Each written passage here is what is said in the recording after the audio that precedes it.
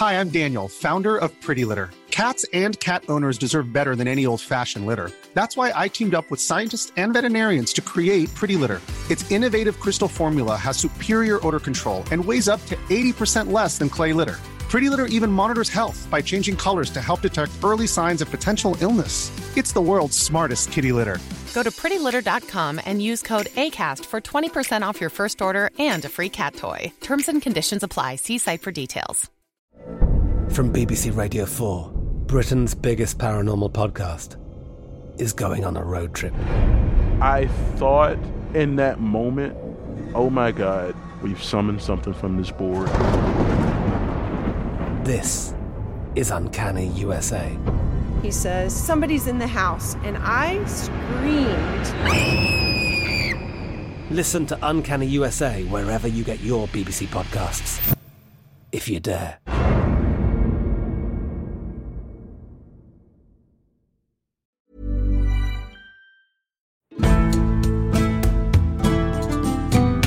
Welcome to this episode of Gone Medieval. I'm Matt Lewis. Coronations in the United Kingdom are still a big deal.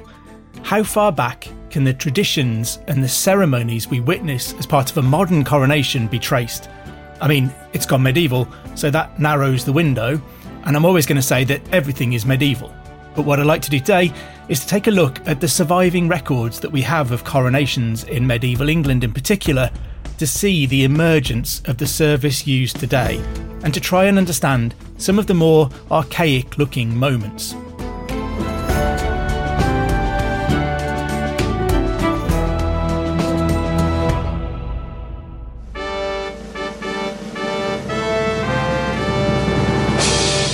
So here's your starter for 10. And to be clear, that's 10 I know my medieval history points, valuable only for bragging rights. When do you think is the earliest surviving record of a king being consecrated in Britain? If it helps, it relates to the accession of King Aidan of Dalriada, which covered western Scotland and northeastern Ireland. The ceremony was conducted by Saint Columba in his pre-saint days. We know the story because it was recorded later as a reference to a miracle.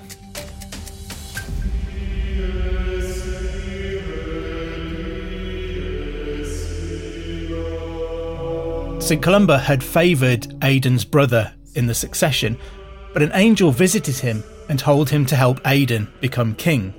Columba grumbled at this, and the angel hit him with a scourge that left a livid mark that scarred Columba for the rest of his life.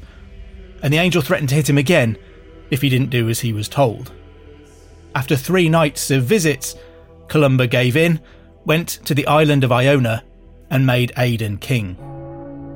This account ends by explaining that Columba prophesied the future for Aidan's descendants, and then says, "And laying his hand upon his head, he consecrated and blessed him."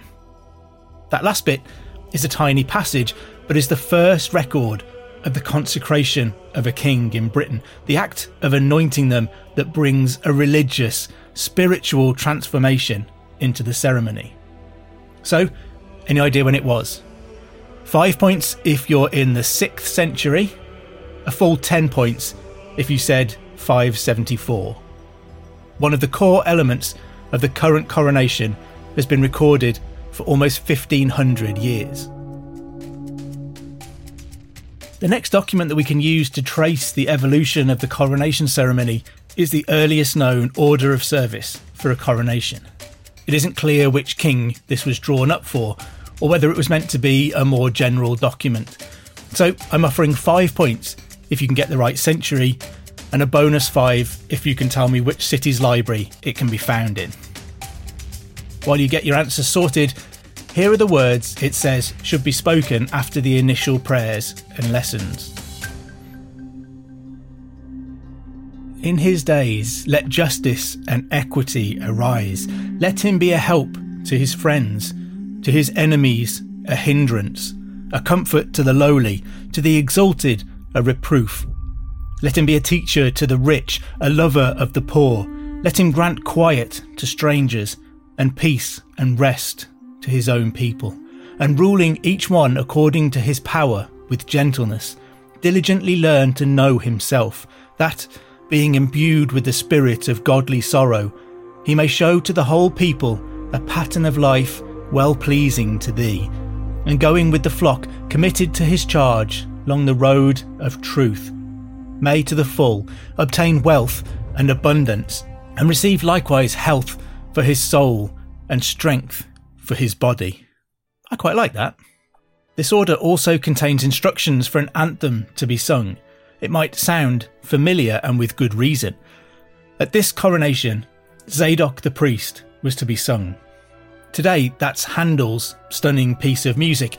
You might well recognise it from the Champions League, if not from a coronation. So, how long do you think Zadok the priest has been recorded as part of the ceremony? 5 points if you said the 9th century. It's an anthem that's been changed, but which has been heard at coronations for about 1200 years.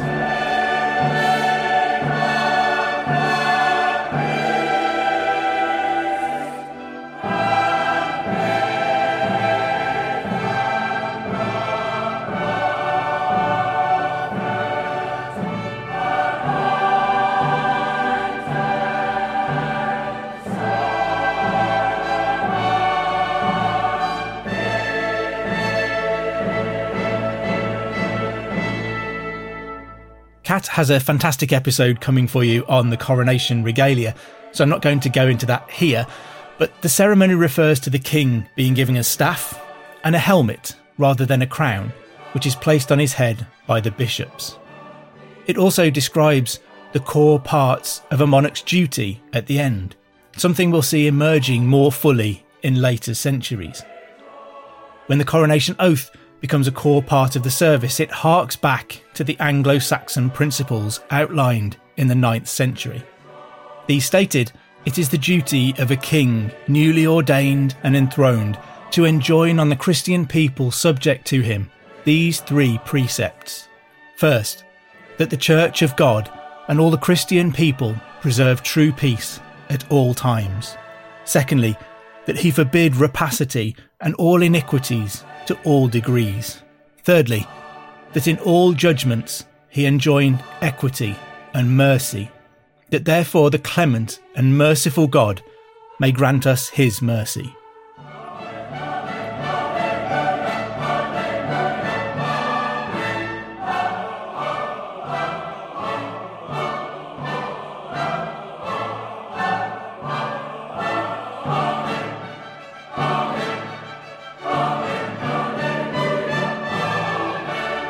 In principle, that all sounds good. Be fair and just to all. We'll return to the coronation oath and charters in a bit. Right, those second 5 points. Where was this manuscript found?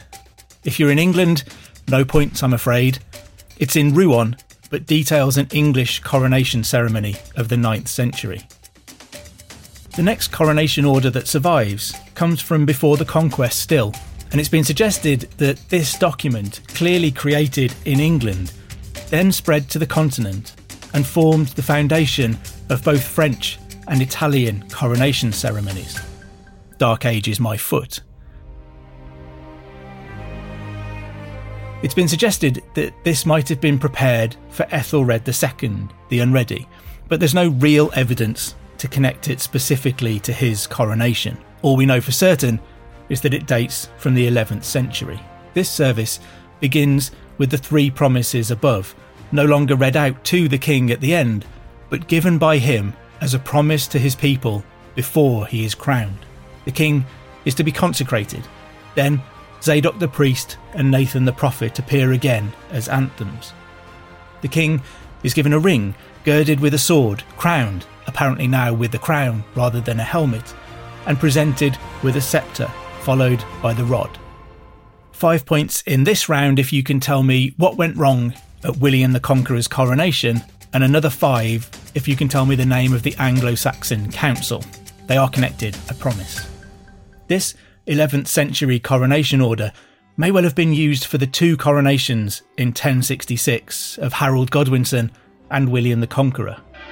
Harold was crowned at the newly consecrated Westminster Abbey on the 6th of January, the day after Edward the Confessor's death, and on the same day as the old king's funeral in the abbey that he'd rebuilt. Classy. William's coronation on Christmas Day 1066 didn't go well, and part of the reason for that is to do with an old Anglo-Saxon coronation tradition that William hadn't got rid of. Dukes of Normandy weren't kings. They didn't do coronations. So when William conquered England, he had to rely on the old establishment to provide him with this key element of becoming a king. They, in turn, probably followed tradition and used a coronation order that they knew.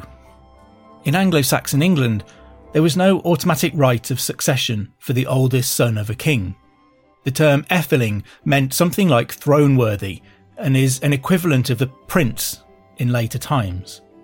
A king was elected from the pool of throne-worthy candidates that might include the old king's sons, but also his brothers and nephews. Here comes your chance for 5 points. The body that elected the king was the Anglo-Saxon Council, called the Witenagemot, or the Witan for short, not the Wizengamot in Harry Potter. After the Battle of Hastings, the Witan had elected Edgar Etheling as the next king, but William proved too powerful to make that stick. Because William used the established Anglo-Saxon coronation ceremony, it retained an elective element, and it still does to this day. William certainly didn't consider himself an elected monarch, and he would sweep away the Anglo-Saxon structures of England in the years that followed 1066, yet somehow this remained. The other 5 points are yours if you knew that William the Conqueror's coronation saw London set on fire because his guards thought a riot had broken out inside Westminster Abbey. This happened because of this nod to the elective element of English kingship. The coronation was performed by Ealdred, Archbishop of York, supported by the Norman, Geoffrey, Bishop of Coutances. As the order required, the crowd within Westminster Abbey were asked whether they accepted William as their king. The Normans shouted their approval, and, not to be outdone, the Anglo-Saxon lords competed to be louder and more enthusiastic. The monk, Orderic Vitalis, noted that both groups gladly shouted out with one voice, if not in one language. The guards outside mistook the cacophony for trouble within. Orderic recorded that, hearing the tumult of the joyful crowd in the church and the harsh accents of the foreign tongue, they imagined some treachery was afoot. Their slightly odd response was to set the surrounding buildings on fire. It spread with frightening speed around the timber homes, and Westminster was engulfed in smoke and flames. The abbey doors burst open and Anglo-Saxon and Norman lords poured out, some to help fight the fire, and some, Orderic noted, to loot what they could in the chaos. Inside, only William and the clergymen remained. The conqueror insisted they complete the ceremony, though Orderic says William was trembling from head to foot as they did so. It was hardly a great start for a new dynasty. The point is that asking for the acceptance of those invited to the coronation remained a key element at the opening of the ceremony, and it has ever since. It's little more than an illusion now, the election illusion, but it happened at Queen Elizabeth II's coronation, and at the start of King Charles III's, you'll be able to see the Archbishop of Canterbury ask on all sides of the abbey if those gathered consent to him becoming king. This election illusion is a tangible connection to an Anglo-Saxon world largely swept away almost a millennium ago. Another coronation order survives from the 12th century. This one is sometimes attributed to Henry I's coronation, but again without any real evidence. The pattern is becoming clear by now. The king swears to observe the 3 promises in place since the 9th century, to protect the church, to abolish evil laws, and to rule with equity and mercy. Then, one of the bishops asks those gathered whether they'll accept the person described as the king-elect to be their ruler, though it also describes the required affirmation response for the crowd. The king is then anointed with holy oil, on his hands, and then on his head, chest, shoulders, and both elbows. He's then given the sword to defend his realm, bracelets of sincerity, a pall, a gown or mantle similar to a bishop's, and is then crowned. Next, the king receives the ring, the sceptre, and the rod. After this, the clergy and nobility are to give homage to the king. It's all starting to sound very familiar, isn't it? Henry I's coronation is interesting, even if this document doesn't specifically relate to it. So 5 points if you can tell me who Henry I married as his first wife, and 5 more for naming his only legitimate daughter. Henry was the youngest son of William the Conqueror. His oldest brother Robert was Duke of Normandy. The next became William II of England, known as William Rufus. When Rufus died in a hunting accident, or was it, in 1100, Robert should have become king as he'd agreed with William.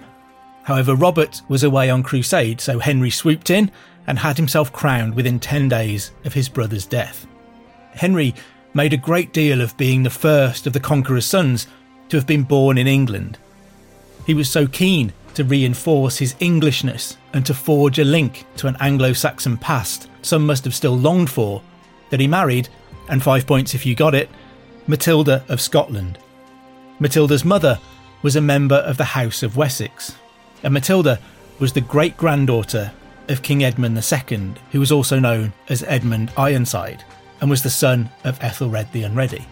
The point was that she gave some Anglo-Saxon English legitimacy to Henry's claim to be king. Henry's is the first recorded coronation charter in 1100. He offered it to reinforce his claim and his position.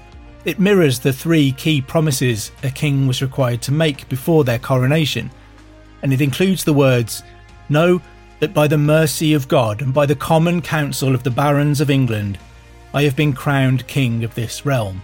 And because the kingdom has been oppressed by unjust exactions, being moved by reverence towards God, and by the love I bear you all, I make free the Church of God. I abolish all the evil customs by which the kingdom of England has been unjustly oppressed."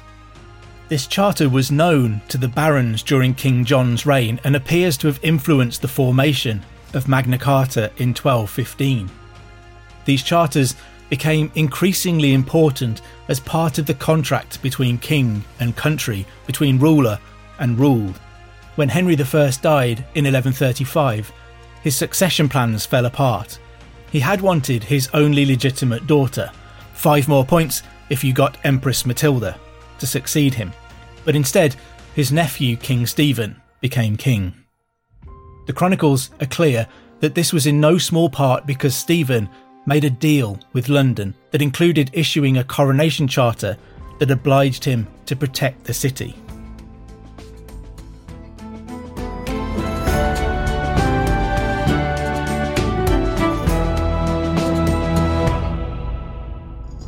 I'm Professor Susanna Lipscomb, and on my podcast, Not Just the Tudors from History Hit, I try to make sense of everything that baffled our early modern ancestors.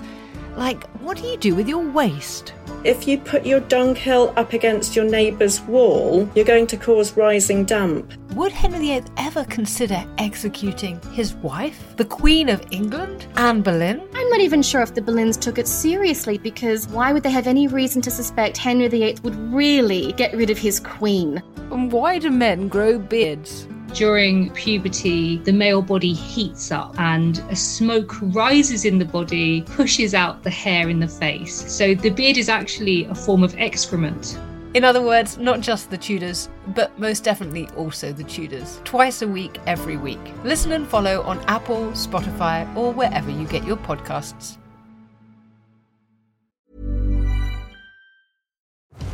Have you ever wondered if the Hanging Gardens of Babylon were actually real? Or what made Alexander so great? Join me, Tristan Hughes, twice a week, every week on the Ancients from History Hit, where I'm joined by leading academics, best-selling authors, and world-class archaeologists to shine a light on some of ancient history's most fascinating questions, like who built Stonehenge and why? What are the Dead Sea Scrolls and why are they so valuable? And were the Spartan warriors really as formidable as the history books say? Join me, Tristan Hughes, twice a week, every week on the Ancients from History Hit, wherever you get your podcasts.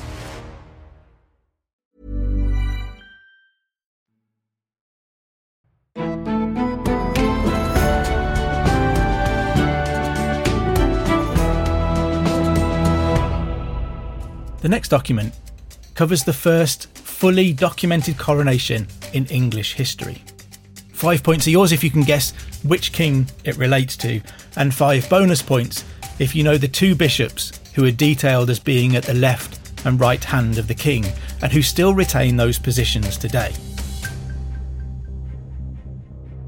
The account of this coronation is the first to describe the event in detail, rather than being an order of service. It comes from Roger of Howden, though it appears elsewhere too, and it lists the people and order of the procession to Westminster Abbey and describes who carries which item of regalia. The first set of 5 points are yours if you guessed that this was the coronation of King Richard I in 1189. Which bishops do you think get a key position? 2 points if you got the Bishop of Durham. 2 points if you said the Bishop of Bath and Wells, and take all 5 points if you got them both. The Bishop of Durham traditionally stands on the monarch's right side, and the Bishop of Bath and Wells on their left. That's been the case since at least 1189, so we're witnessing over 800 years of tradition here too. One interesting aspect of the account is that Richard is described as the Duke before he's anointed, meaning Duke of Normandy. This retains that nod to the elective element of a coronation. Richard is not king until he's elected and then anointed. The coronation makes him into a king, not the death of his predecessor. The law would be changed to bridge that gap in the reign of Henry III, so that when he died in 1272, his oldest son, Edward I, succeeded immediately. Interregnums, with no king's peace to be kept, had proven destabilising and dangerous. Howden records that when the Duke came to the altar, he swore in the presence of the archbishops, bishops, clergy and people, on his knees before the altar, and the most holy gospels laid thereon, and the relics of many saints, that he would keep peace, honour and duty towards God and Holy Church, and her customs, all the days of his life. Secondly, he swore that he would exercise right justice and equity among the people committed to his charge. Thirdly, he swore that he would annul any evil laws and customs that might have been introduced into the realm, and make good laws and keep them without fraud or evil intent. This is still the core promise kings had to make since at least the 9th century. Howden then describes the anointing. He says Richard was stripped except for his shirt and breeches, and his shirt was torn apart at the shoulders. Later coronations would see the use of a specially created shirt with ties in the spots to be anointed that were undone and then neatly retied. In 1189, Richard's shirt was simply torn open. The narrative goes on to say that Richard was anointed on the head, chest and arms to signify glory, courage and knowledge. Richard's head was then covered with a linen cloth and a coif that was to be kept on for a week, after which it would be ceremonially removed and his head washed. One part of the ceremony we haven't mentioned too much yet is the homage given to the monarch after they were crowned. This symbolises the fact that once the coronation has been completed, they're in charge and are owed allegiance by everyone. Richard's coronation is interesting because Howden notes that he received homage from his bishops and barons the second day after his coronation, rather than at the end of the ceremony or at the coronation feast immediately afterwards. Homage was the confirmation of loyalty and service owed to a ruler. It usually required the person giving homage to kneel before the king with their hands pressed together as if in prayer. The monarch would enclose the vassal's hands in their own while the oath was recited. Coronation orders give the wording to be spoken for clergy and nobility separately. Archbishops and bishops were required to confirm that I, and give their name, shall be faithful and true, and faith and truth bear unto our sovereign Lord and your heirs kings of England, and I shall do and truly acknowledge the service of the lands which I claim to hold of you, as in right of the Church, so help me God. Peers would swear fealty with these words: I, giving their name and title, do become your liege man of life and limb, and of earthly worship, and faith and truth I shall bear unto you, to live and die against all manner of folks, so God me help. With that, it was largely done. The kingdom was variously saddled or endowed with a new ruler who would define the lives of the people for years, perhaps decades to come. If there was any lingering sense of an elective element, even the Anglo-Saxon had been clear that once a king was anointed and crowned, they were king forever. It wasn't something that could be undone, at least not by the 12th century. Edward I was the first king to succeed immediately on the death of his predecessor, but he also introduced another part of the coronation ceremony that remains a fixture to this day. Every monarch since his son, Edward II, has been crowned seated on the coronation chair, which is also sometimes called St Edward's chair or King Edward's chair, and can be seen in Westminster Abbey. This wooden throne was commissioned by Edward I in 1296 to contain the Stone of Destiny, or the Stone of Scone, the Scottish coronation stone. Kings of Scotland were traditionally crowned while seated on this stone. Edward I sought to reinforce the overlordship of Scotland that he claimed by taking it to London and having it installed under the seat on which rulers of England would be crowned. Super subtle, Edward. Every monarch since Edward II in 1308 has sat on the coronation chair to be crowned with the Stone of Destiny beneath them. The stone was returned to Scotland in 1996, but is due to return to London for King Charles' coronation. He'll be the 30th monarch in a row to sit on the coronation chair at this moment, just as his mother did 70 years ago.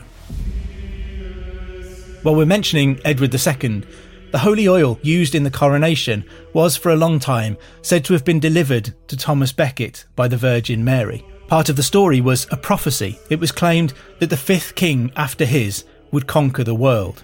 The fifth king after Henry II was Edward II, who didn't conquer the world.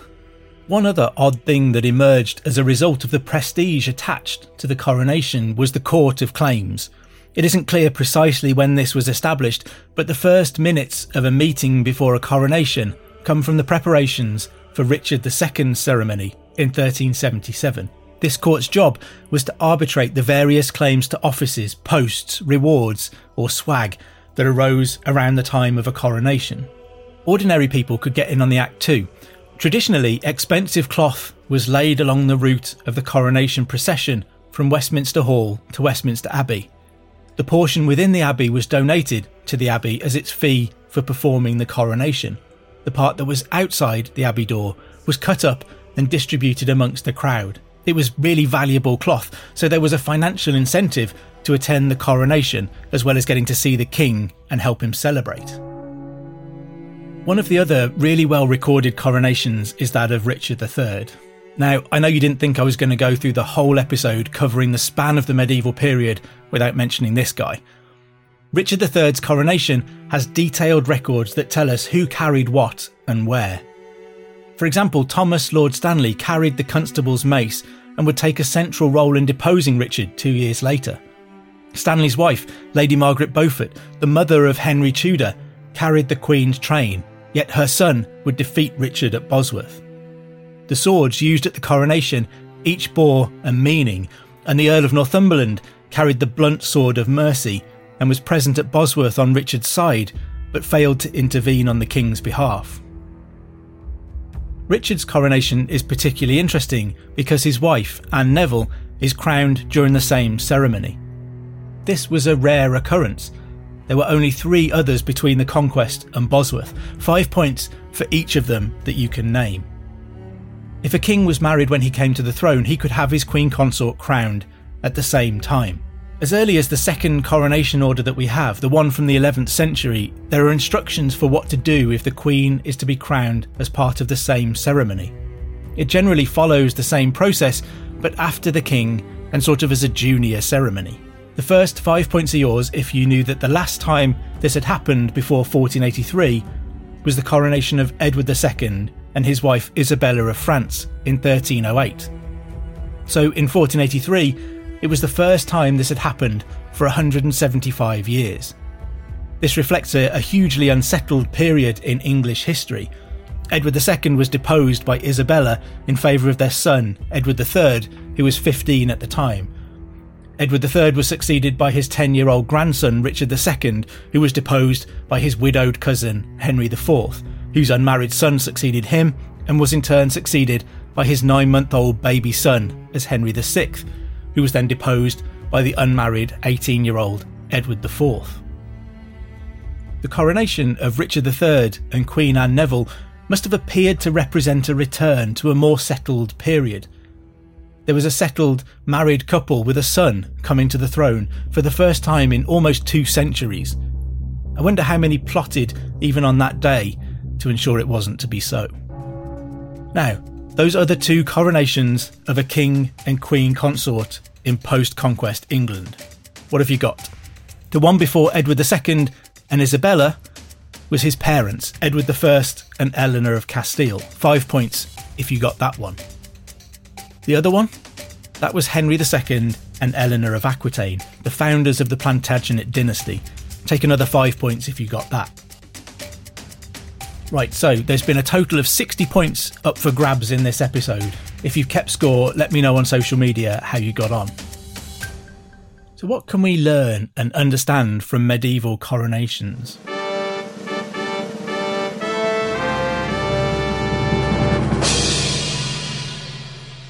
There are a number of core elements to a coronation and an order in which they're done. The main ones I'd identify are firstly the recognition, which is that leftover elective part. Despite being a remnant of an Anglo-Saxon world largely swept away after 1066, to this day the ceremony begins with those within Westminster Abbey, where all coronations since 1066 have taken place, being asked for their approval of the new monarch. It's an odd survival, though no one has ever been brave enough to refuse. If a coronation is like a marriage ceremony between a ruler and a realm, this is the bit where the vicar asks if anyone knows of any reason why the marriage should not go ahead. So far, everyone has always held their peace, or at least given their approval. Probably not least for fear of being handed their peace by an angry medieval king if they dared to object. The next part is the oath. This has changed very little in substance in over 1,000 years. It used to be a promise delivered by the monarch. It was the active part that they took in their coronation. Either side of it, things are done to them. More recently, the Archbishop of Canterbury will ask the monarch questions to which they respond. If we continue the marriage analogy, this is the exchange of vows and the I do moment. Next comes the anointing, which I'm struggling to make fit the wedding thing because it's something very different. The act of anointing is the bit that makes a person a king or a queen. It's transformational. It mirrors the way that bishops and archbishops are invested. It marks the monarch as God's chosen ruler, but also as the people's chosen ruler, confirmed by them and now elevated to a semi-sacred status. The Church has always been careful to point out, though, that it doesn't bestow on the monarch any of the status of a bishop or archbishop within the Church. The anointing has always happened out of view because of the sacred nature of the moment. At Queen Elizabeth II's coronation, the television cameras weren't allowed to film that portion of the service. There's some talk of King Charles commissioning a canopy with a translucent top so that it can be seen this time. If that happens, it'll be the first time in more than a millennium of the history of coronations in England and the United Kingdom that the public will be able to witness this moment. We would literally be watching history for the first time. The next really significant moment is the crowning, which is something like the putting on of a ring at a wedding. It's the symbol of the permanent transformation that has taken place. At the end, the homage seals the union, and it might be the equivalent of the for better or for worse part of the wedding vows. Maybe the marriage thing is a clumsy metaphor, but there's more to all this than an archaic ceremony. If you watch Charles's coronation, you're watching something that has been happening in an incredibly similar format for at least 1200 years. Particularly in the medieval period, before constitutional monarchy, it can seem like going through a series of motions, the outcome of which is the title King of England. But I don't think it was ever that simple. In Anglo-Saxon England, a monarch was elected, but once elected and crowned, could not be removed. The Norman conquest of 1066 changed so much about England, yet this nod to the need for the people to consent remained. In 1135, there was an effort to paint King Stephen as having been elected, so the desire to retain the illusion and rebuild it into a reality remained strong. When Parliament emerged in the 13th century under Henry III, it set about chipping away at the powers of kings and rebalancing the scales. The coronation has always been a contractual relationship, very one-sided admittedly, but it requires the consent of both parties, with legally binding promises given and payment offered in terms of power for the monarch and a promise of good governance for the people. However one-sided the contract, it nevertheless could be undone. The barons with Magna Carta and then the evolution of Parliament sought to restrain the authority of kings, but also found mechanisms to hold them to account, including the ultimate sanction of deposition. Edward II was deposed for breaking this contract with his nobility by ruling unfairly, giving too much power to favourites and thereby denying equity and justice. Richard II lost his crown ultimately because he tried to deny the laws of inheritance by snatching his cousin's lands. That wasn't the deal his nobility had signed up for, so when that cousin returned to claim his inheritance, he was encouraged to take the throne as Henry IV. Henry VI lost his crown because he was utterly ineffectual. He didn't fulfil his side of the deal by ruling justly and fairly, which often required a strength that Henry didn't possess. Medieval kings of England had unrivaled power, but it wasn't unlimited, and it became increasingly less unrestrained as the medieval period progressed. There was always a quid pro quo. Power was given against the promise that it would be wielded for the good of all. Failing to meet the obligations imposed could lead to the ultimate sanction of the removal of that power. In many ways, the coronation ceremony today reminds us of that.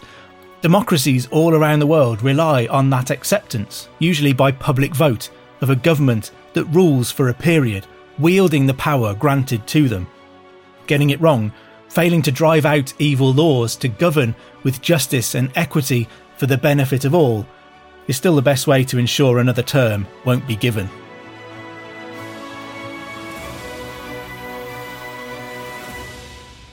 For me, a coronation is a huge moment of historical interest, from angels slapping saints into doing as they're told, to remnants of an elective monarchy that slipped through the conquest net, and the slow efforts to reduce the power of the crown. Theatre and pageantry, little changed in more than a millennium, will be watched by millions in their homes around the world.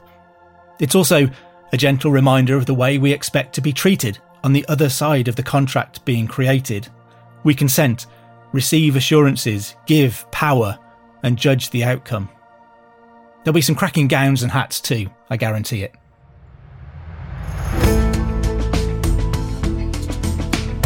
You can join Dr. Kat Jarman on Tuesday for another brand new episode. Don't forget to also subscribe or follow us wherever you get your podcasts from, and tell all your friends and family that you've gone medieval. If you get a moment, please drop us a review or rate us anywhere that you listen to your podcasts, including Spotify. It really does help new listeners to find us. If you're enjoying this podcast and looking to go a bit more medieval, then subscribe to our Medieval Mondays newsletter. Just follow the links in the show notes below. Anyway, I better let you go. I've been Matt Lewis, and we've just gone medieval with History Hit.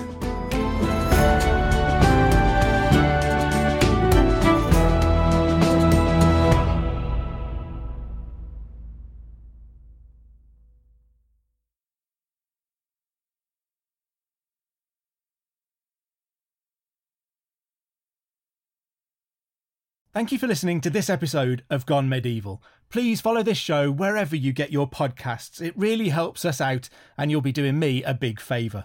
Don't forget you can also listen to all of these podcasts ad-free and watch hundreds of documentaries when you subscribe at historyhit.com/subscribe. As a special gift, you can also get your first 3 months for just £1 a month when you use the code MEDIEVAL at checkout.